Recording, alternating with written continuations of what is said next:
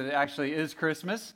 But it is so good to be here and to sing together with you guys. I know for some of you, if not for all of us, we're breaking up some normal traditions that we would normally have on Christmas morning to be together, but you've made the right choice. You've made a good choice to be together, to remind ourselves of the true meaning and true reason for the season, and that is to celebrate the birth of our Savior, Jesus Christ. And we're going to spend some time in God's Word reflecting on that right now before we head off and continue some of those things that you normally do on Christmas Day together. So if you have your Bible, turn to Isaiah chapter 6. Isaiah chapter 6, we're just going to look at one characteristic of our Savior Jesus Christ, and that is that He is a wonderful counselor. A wonderful counselor. Ever since the beginning of time, I should say ever since the fall of mankind, when sin entered the world, God has promised to give us a Savior. God had promised to give us someone who would crush the head of the serpent, somebody who would be able to reconcile us back to God.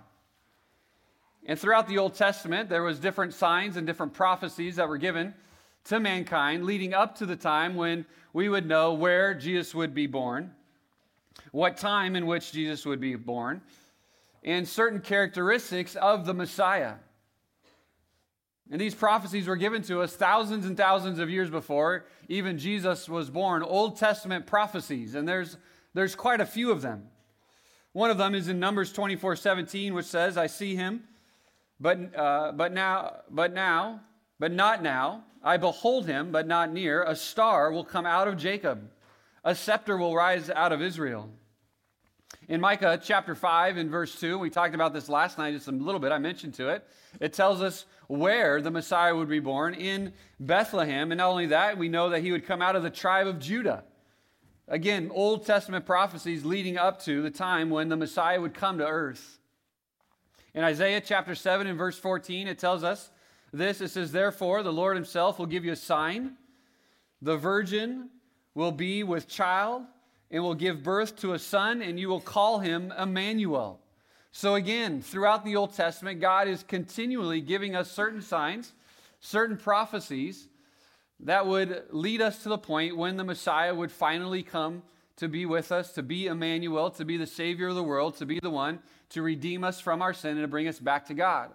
One of those prophecies, which we'll look at now, is in Isaiah chapter 9, in verse 6 and 7, and this is what it says. It says, "For to us a child is born, to us a son is given, and the government shall be upon his shoulder. And his name shall be called Wonderful Counselor, Mighty God, Everlasting Father, Prince of Peace. Of the increase of his government of peace there will be no end. On the throne of David and over his kingdom, to establish it and to uphold it with justice and with righteousness from this time forth and forevermore. The zeal of the Lord of hosts will do this." There's three characteristics that I want to talk to you about this morning that come from this verse, and it is this. We want to see this: the child's humanity, the child's deity, and then we want to see some characteristics of this child, or you could say this, the child's identity. So the child's humanity, the child's deity, and the child's identity. And the first thing is this. It says this: "For to us a child is born." And what does this speak to? This speaks to the humanity of Jesus Christ. That Jesus Christ was born of a woman. That he was, in fact, 100% man. That he was, although conceived of the Holy Spirit, was born like every other child is born into this world, through a woman. In Luke 2, verse 6 and 7, it says this: "While they were there, the time came for her to give birth." The time came for her to give birth. "And she gave birth to her firstborn son, wrapped him in swaddling clothes, and laid him in a manger." In John chapter 1 and verse 14, which Dave already read for us, it says this: "And the Word became flesh and dwelt among us, and we have seen his glory. Glory is the only Son from the Father, full of grace and truth. In 1 Timothy 2:5 it says this, for there is one God, and there is one mediator between God and man, the man Christ Jesus. Jesus is 100% human, and that was foretold to us all the way back in Isaiah chapter 9 and verse 6. For to us a child is born. In Galatians 4:4 it says this way, but when the fullness of time had come, God sent forth his Son, born of a woman, born under the law. We sing this song, Hark the Herald Angels Sing, and if you remember in one of the verses it says this, veiled in flesh, the Godhead see, hail the incarnate deity. This is what was foretold to us, that Jesus would come as a man, and we'll talk about the reasons why this is so important here when we get down to Wonderful Counselor. But it is a reminder to this, a child is born. Christ was born into the world like every other human being is born into the world. God was born into the world as a baby, 100% fully man. But not only that, do we see the humanity, but we also see the deity of Christ. Look what it says next. For to us a child is born, to us a son is given. For to us a son is given. Jesus is given by God, from God. In John 3:16, one of the most popular verses in all the Bible, what does it say? For God so loved the world that he what? He gave. He gave his only Son. In 1 John 4:2 it says this, by this you know the Spirit of God, every spirit that confesses that Jesus Christ has come in the flesh is from God. In Colossians 2:9 it says this, for in him, Christ, the whole fullness of deity dwells bodily. And in Hebrews 1:3 it says it this way, he is the radiance of the glory of God and the exact imprint of his nature.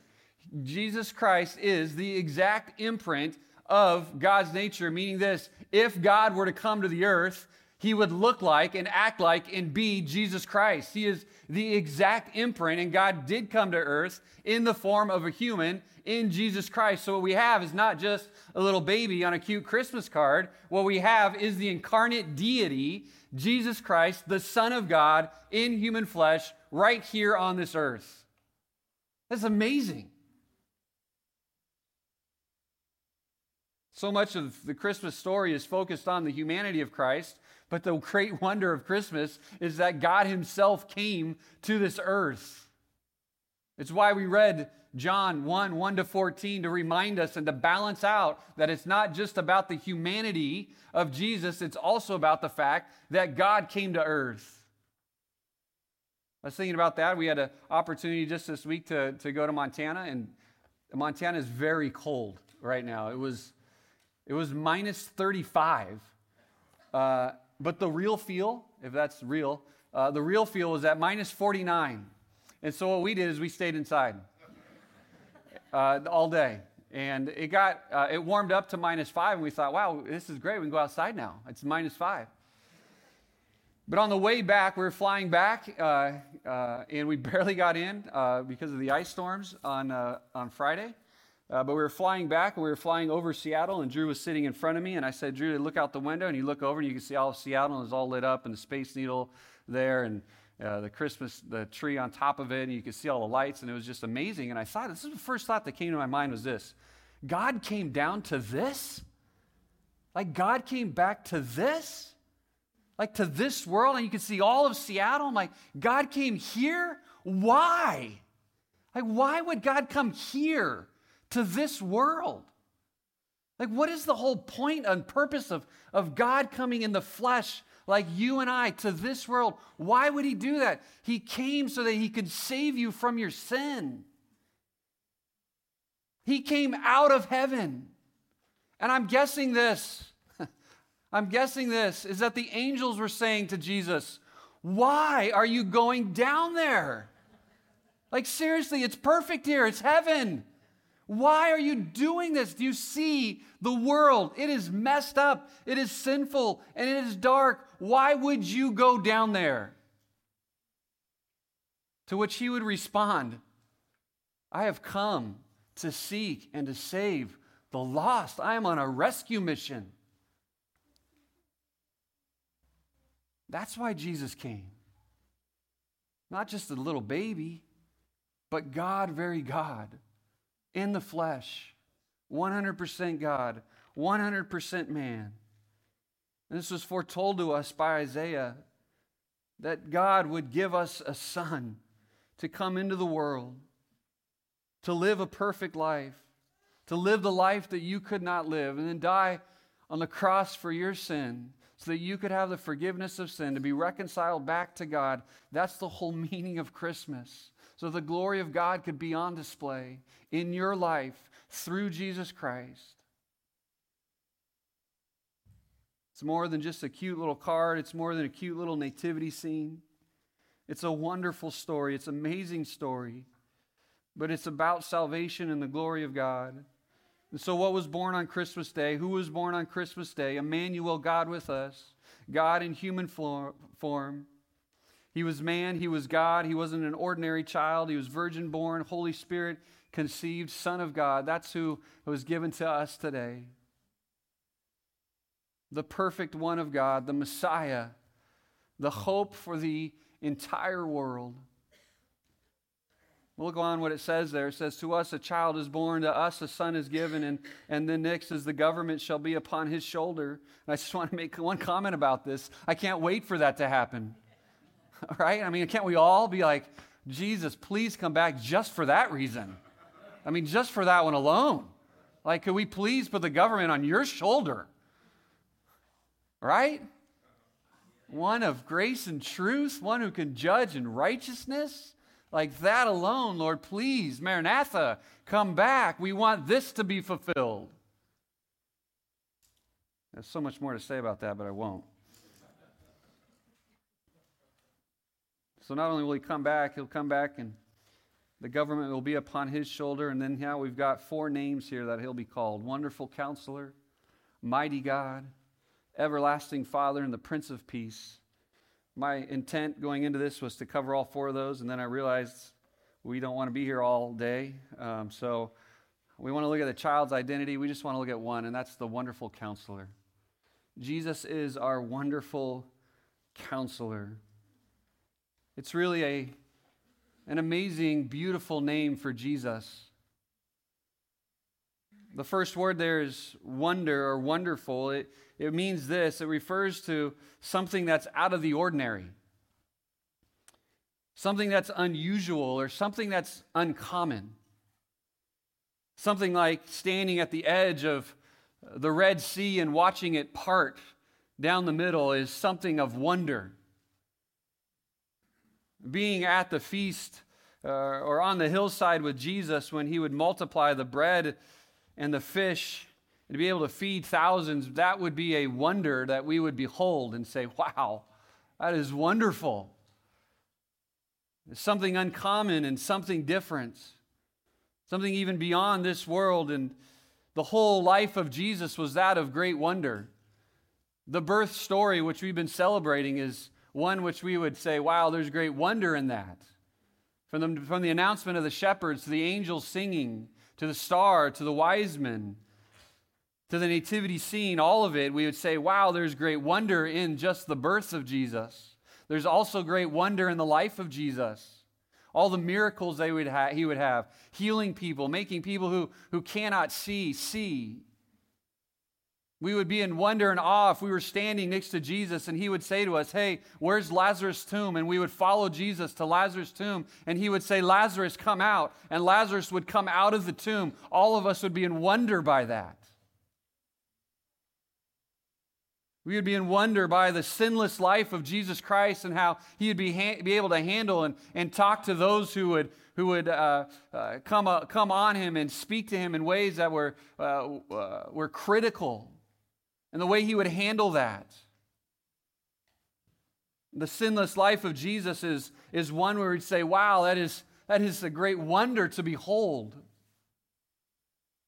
Jesus would rise from the dead and come back to life, and that is a great wonder of the life of Jesus. And not only that, when Jesus Christ returns and the skies open up and Jesus comes down and the mountain splits in two and he takes his people home to him, that is a great wonder of Jesus, the whole life of Jesus, from his very birth all the way to the time that he comes back, is a great wonder to behold.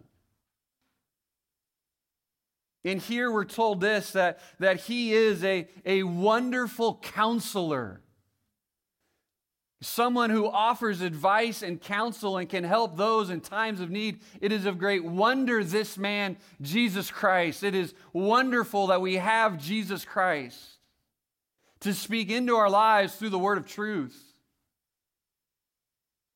Let me give you 4 reasons why Jesus is a wonderful counselor. Number 1 is this. Jesus is a wonderful counselor because he knows everything about everything. He knows everything about everything. He knows your joys. He knows your trials. He knows your hardships. He knows your past. He knows everything you've done in the past. He knows your personality, how your personality is different than the person sitting next to you or down the row from you or from behind you. He knows that you have great joys in this way, and he knows everything about you. He knows the future. He knows why things upset you. He knows what makes you anxious. He knows why you're overwhelmed. He knows what gets you excited during the day. He knows everything about everything. He knows what comforts you. He knows what speaks into your life to bring you joy and comfort. He knows everything about everything. In Psalm 139, it speaks of this very thing, and just to get down into the details of it, he knows, as it says in Psalm 139, he knows every word that comes out of your mouth before you speak it. He knows every time you sit down, every time you rise up, every activity that you're engaged in, everything that you would ever do. Jesus knows everything about everything. And that makes him such a wonderful counselor, because he knows you intimately and he knows you very well, better than anybody here on earth could ever know you. And it makes him wonderful. Secondly is this. Not only does Jesus know everything about everything, Jesus knows the right answer to your situation. He knows the right answer to your situation. So now, not only does he just know your life, but he knows the best path for your life. He knows the best decision for your life. Because he's able to take all that information that he knows about you, he knows about your past, he knows about your present, and he's able to speak into your life right now through the word of truth to give you the counsel that you need so that you can make the right decision. Isn't that wonderful? He is trustworthy. He is dependable. He knows the best path for you. Jesus is not in heaven wringing his hands going, oh no, what are they going to do next? What are they going to do next? Oh, don't do that. Please don't do that. Please don't do that. Oh, they did it. Okay, now what? Okay, reroute. Okay, now I got to figure out something else. My goodness, these people. No, he knows everything about everything. He doesn't ever have to reroute his plan. It's perfect all the way. And you can trust him. Number 3 is this. Jesus can sympathize with you. Jesus can sympathize with you. In Hebrews chapter 4 and verse 15 and 16, it says this. Listen closely. For we do not have a high priest who is unable to sympathize with our weaknesses, but one in every respect who has been tempted as we are, yet without sin. Let us then, with confidence, draw near to the throne of grace, that we may receive mercy and find grace to help in a time of need. Listen, what makes Jesus such a wonderful counselor is that he is able to sympathize with your weaknesses. Jesus fully understands. He is a counselor who has sympathy. He is a counselor who has been tempted and tested like you and I. Jesus doesn't sit back and say, I wonder what it's like to be on earth. I wonder what it's like to have sin kind of tempt you. He's been tempted. He's not saying, hey, I wonder what it's like to lose a loved one. No, he's lost a loved one. He's not saying, hey, I wonder what it's like to be betrayed. No, he's been betrayed. He's not sitting back saying, I wonder what it's like to be lied to. I don't even know what that's like, but I'm going to try to counsel you anyway. No, he's been lied to before. And he can sympathize with you in every respect and in every way. And so what that should cause us to do is to cause us to go to the throne of grace in full confidence, saying, Lord, you know exactly what's going on. You're a wonderful counselor. You've been through it all. I need your help. And he speaks into our life with knowledge and understanding and sympathy. He can help us in our time of hurt and time of loss. It makes him a wonderful counselor. And then lastly is this: Jesus is always with you. Jesus is always with you.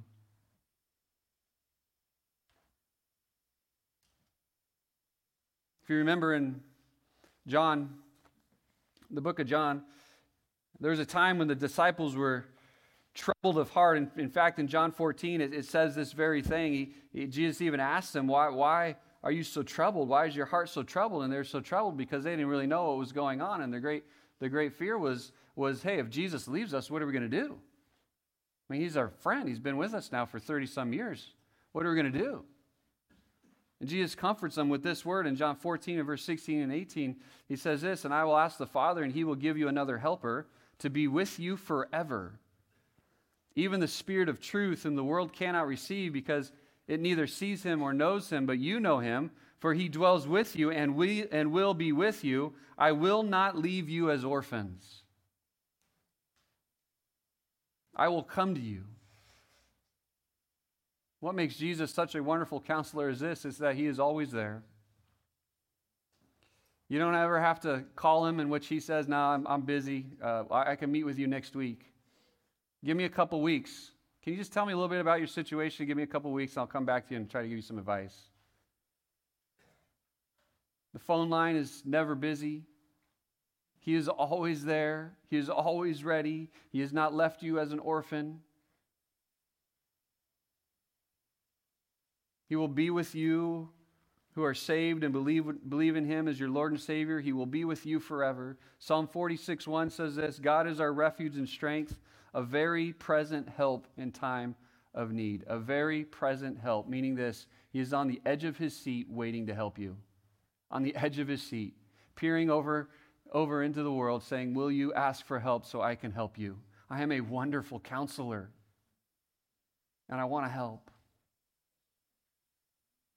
So when you think about Christmas today, as you go home and continue to celebrate the Lord Jesus Christ and his birth, remember this, that he is a wonderful counselor, that he wants to help you in your time of need, that he is there for you, that he has never left you, and he will never forsake you. That not only is he the Savior of the world, which indeed he is, but he is also one who wants to help you grow in grace and in sanctification to become more like him. And we can celebrate him that way today. Let's pray. Our Heavenly Father, we're so thankful that today we get to celebrate the birth of your Son, Jesus Christ. For unto us a child is born, unto us a son is given of God to us. We're so thankful that you came to this earth, an earth that is dark, sin-filled, where there is anger and rage and malice and lying and all sorts of sins that fill the earth, and darkness covers it. And the light of the world, Jesus Christ, came into the darkness to offer us hope, to redeem us from our sin, to draw us back to God, to reconcile us to the Father. And Lord, we're so thankful that not only have you saved us from our sin, but You have become a wonderful counselor to us where we can go to you in our time of need. We can go to you in our hurt. We can go to you in our pain. We can go to you in our joys and our triumphs. And you are ready to listen. You are ready to help. And we thank you so much for that, Lord. We're thankful that you just didn't come down, save the world, and go up into heaven and have nothing to do with us. No, you have everything to do with us. You're so intimately acquainted with all of our ways, and we can trust you. We can trust you. Help us to do that. In Jesus' name, amen.